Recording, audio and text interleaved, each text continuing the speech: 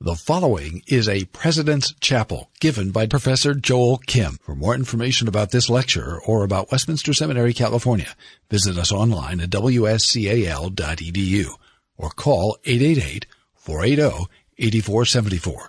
wscal.edu. 888-480-8474. This morning, would you turn with me to Isaiah chapter 12, verses 1 through 6. Isaiah chapter 12.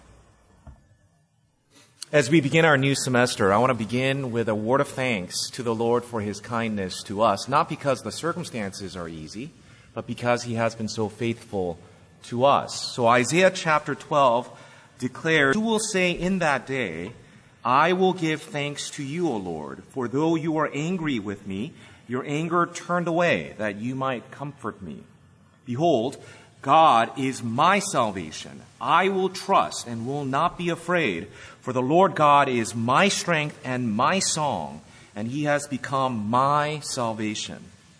With joy you will draw water from the wells of salvation, and you will say in that day, give thanks to the Lord, call upon His name, make known His deeds among the peoples, proclaim that His name is exalted. Sing praises to the Lord, for He has done gloriously. Let this be made known in all the earth. Shout and sing for joy, O inhabitant of Zion, for great in your midst is the Holy One of Israel." We recently, in January, had a faculty conference on the Synod of Dort, and on November 13th, 1618, 82 delegates from the Reformed churches around Europe gathered in Dordrecht in the United Provinces, now called the Netherlands, to begin the first international synod of the Reformed churches. Until they completed their work on May 29, 1619, they met 180 times to answer the theological challenge of the day.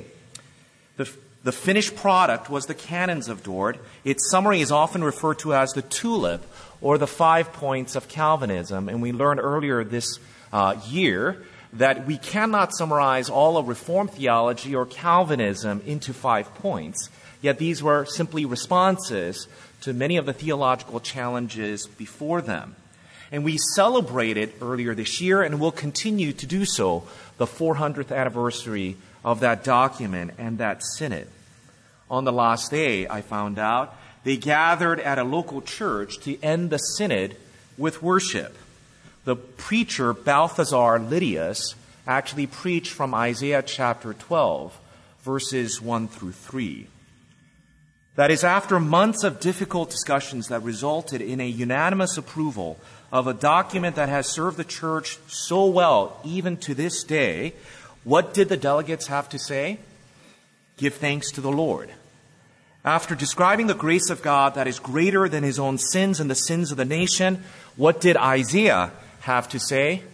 He said, give thanks to the Lord. As we begin the midpoint of our year, another semester for many of you, many students that I saw yesterday simply were saying that yesterday was the last day of freedom before they were enslaved by the faculty again this year. Even with that prospect before you, what do we as the sons and daughters of God say? We give thanks to the Lord.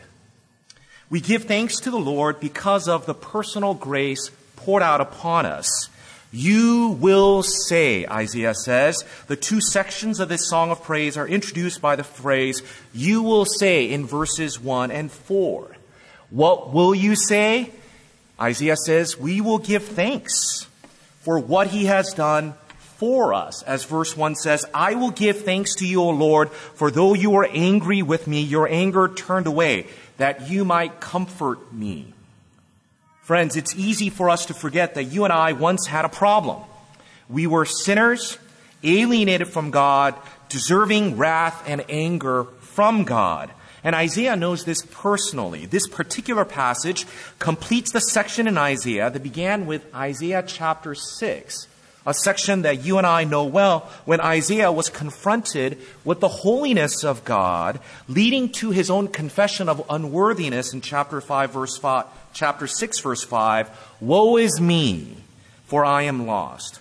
For I am a man of unclean lips, and I dwell in the midst of a people of unclean lips, for my eyes have seen the King, the Lord of hosts. Yet God grants us grace greater than all our sins, experienced by Isaiah and now all of us who depend on Christ for our standing before God. Apostle Paul describes the grace of God this way when he says in Romans chapter 5, "Since therefore you have now been justified by his blood, much more shall we be saved by him from the wrath of God," he said. "For if while we were enemies, we were reconciled to God by the death of his Son," we were reminded. But it's not only about what he has done for us, it's also about what he is doing within us. As verse 2 says, "Behold, God is my salvation. I will trust and will not be afraid. For the Lord God is my strength and my song, and he has become my salvation." I wonder if you see the repetition there and hear the repeated phrase that he is my salvation, my strength. I will not be afraid. This verse opens and closes with a personal confession. God is my salvation. This is not a mere academic, theoretical, or distant discussion, but these are personal, practical, and effective. Paul once asked, also in the book of Romans, "What then shall we say to these things, having described the insurpassable grace of God poured out for us in Christ Jesus?" He put another way, how should people who receive love so amazing, so divine, that demands my soul, my life, my all, respond? And Isaiah simply points out, we ought to trust without fear. Why? Not because of our confidence in our own abilities or our experiences or the certainties of what is to come, simply because God is the strength and the song of our joy. This indeed is practical theology, where despite our theology of God, we often seek security and comfort in God plus whatever might make us feel better for the moment. But when the grace of God in our salvation becomes clear and real, we cannot but echo the words of Paul, "If God is for us, who can be against us?" We need to be reminded of his grace daily. As he speaks about the grace of God at work in him, Paul gushes that the grace of our Lord in 1 Timothy overflowed for me. Do you realize how undeserving we are, that in Christ Jesus, God's grace overflows in us, who once were blasphemers, persecutors, insolent opponent, as Paul describes himself? It's the grace of God that allows us to sing.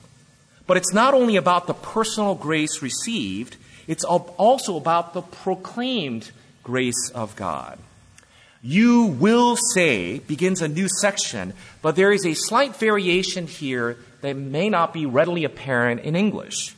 In verses 3 and 4, the personal pronoun "you" is no longer a singular, but a plural. In other words, it really reads, as Dr. Telford might say, "You all will say," y'all will say.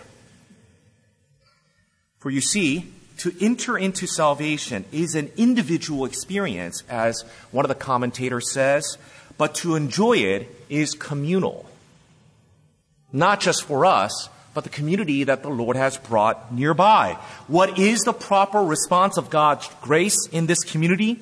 On the one hand, we worship him together. Verse 3 says, with joy. Verse 4 says, praise the Lord, call upon his name. Verse 5 says, sing to the Lord, for he has done glorious things. Verse 6 says, sing aloud and shout for joy. For you see, joy is at the heart of this worship, as Jesus asked that his disciples may have my joy fulfilled in themselves. As John 17 says, we worship him, for his grace has been poured out to me and to us. But it's not only that we worship together, we proclaim him together. The community of the saved not only gather to worship, but also to proclaim to proclaim his name. The joy cannot be contained. It must be shared. It must be proclaimed. As verse 4 says, make his deeds known among the nations. Declare that his name is exalted. Verse 5 says, let this be known in all the world. No distinction, no differentiation. In all the world. For when Isaiah witnessed the holiness of God, deeply felt his worthlessness, and experienced the grace of the Lord, he immediately responded to the call of the Lord in chapter 6, verse 8. When he says, I heard the voice of the Lord saying, whom shall I send, and who will go for us? Then I said, Isaiah declares, here I am, send me. Here I am, send me. In our present passage, this response is proper not only for Isaiah or any single individual, but the whole community of the saved. Here we are. Send us. For lest we forget, the Lord sustains and flourishes Westminster Seminary, California, with a purpose. The school has a mission to make known his deeds among the peoples, to proclaim that his name is exalted, and to let his glorious deeds be made known in all the earth through you and through all those who walk these halls. Even as we gathered this morning, just looking at you here, this is the world coming to us. And after we're done here, whether it be 2, 3, 4, maybe for some of you 10, here, once you're done, you will go out into the world, and that's how it should be. We do not exist for ourselves or our basic sustenance, but that in this institution is the exalting of Christ's name taught and modeled, so that you and I may go forth, not only to worship as a community, to proclaim and exalt his name on high, wherever the Lord places us. It's not only about the personal grace received, it's about this proclaimed grace that you and I have the responsibility to carry with us wherever we are, whatever we do. You're the aroma of Christ. You represent him wherever you go. And frankly speaking, you represent the institution as well, wherever you go. What you say, how you are, what you consider dear, all speak volumes about who you are and what you consider to be your priority. May the Lord be proclaimed through us, for we know that as we come to the end portion of Isaiah chapter 6, this is not only about our personal grace, not only about the proclamation of grace, it's about grace that is present.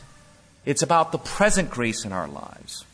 The Israelites had much to be thankful for, but the promises made in Isaiah were pointing to an uncertain future. As he said, in that day, verses 1 and 3, one day, Isaiah prophesies a day of salvation when God rescues, restores, and dwells among his people. In that day, they will see their king dwell among them. Verse 6 says, shout and sing for joy, O inhabitant of Zion, for great in your midst is the Holy One of Israel. But in that day, for us, is in this day. God's rescue mission was to send his Son so that he might dwell among his people. And the very people who were once exiled, estranged, and separated because of their sins and disobedience have now been led home by the Holy One who come to make his home among them. Isaiah even provides a sign of Emmanuel in these chapters in chapter 7 when he points out, therefore, the Lord himself will give you a sign. Behold, the virgin shall receive and bear a son, and shall call his name Emmanuel, God with us. God came near in his Son as Jesus Christ made his dwelling among us. As John declares to us, divine presence is an oft-repeated promise of God. As he says in John 14, if anyone loves me, he will keep my word, and my Father will love him, and we will come to him and make our home with him. This is the image of heaven that you and I see.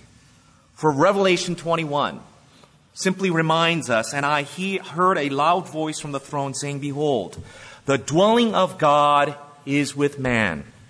He will dwell with them, and they will be his people." He will dwell with them, and they will be his people, and God himself will be with them as their God. And I love the imagery of God the Father right after in verse 4, where we are told, at home, our Father will wipe away every tear from our eyes. Will wipe away every tear from our eyes. Our God is loving, merciful, and gracious. That day that Isaiah was promising when he will dwell among his people, it is here today in Christ Jesus. How much more reason for us to sing with joy, make known his deeds, proclaim his name, and let his marvelous deeds be known in all the earth, wherever the Lord takes us. Brothers and sisters, you have an important task before you. This is not simply about grades. This is not simply about degrees. This is not simply about a break in your life for whatever reason you find yourself here. Here, the Lord has called you here, placed you by his providential care with a purpose and a mission. That indeed, as individuals who have received his grace, are called upon to worship him in this community and to proclaim his grace wherever you go. For the Lord's promised salvation and his grace in Christ Jesus is here for us. We have seen and witnessed and experienced it. As we begin our new semester, may the Lord remind us of his grace to us as individuals and as community, allowing us to worship him joyfully. Thank him, not because the circumstances are always perfect, for the work that you do is arduous, we recognize, and the sacrifices you make are many. Yet, so many signs of his grace and his outpouring of his provisions for us each and every single day. Don't fixate on those things that are difficult. See and witness the Lord's gracious hand upon you, and that in our classes and where we serve, that we may not only worship him joyfully, thank him, but to proclaim his name relentlessly. May the Lord bless you throughout this semester and the years to come, so that you may be ready and fully equipped by his Spirit to proclaim him wherever you go. Let's turn to the Lord in prayer.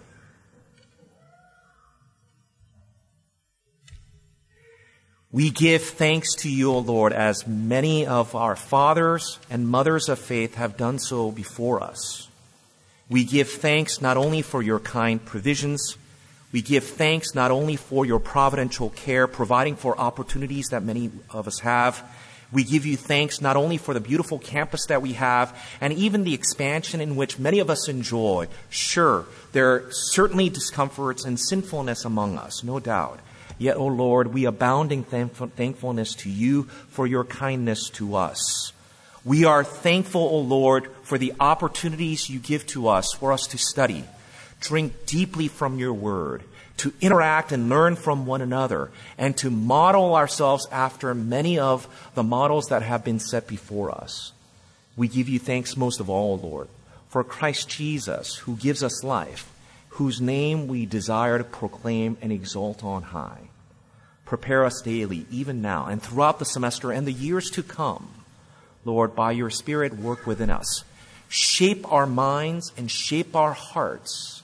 Mold our actions and deeds in such a way, O Lord, that all that we do, both as individual and institution, may bring honor and glory to your name. For it is in his name we pray. Amen. Copyright Westminster Seminary, California. All rights reserved. You are permitted to reproduce and distribute this material in any format, provided that you do not alter the wording in any way, and that you do not charge a fee beyond the cost of reproduction. For web posting, a link to this document on our website is preferred.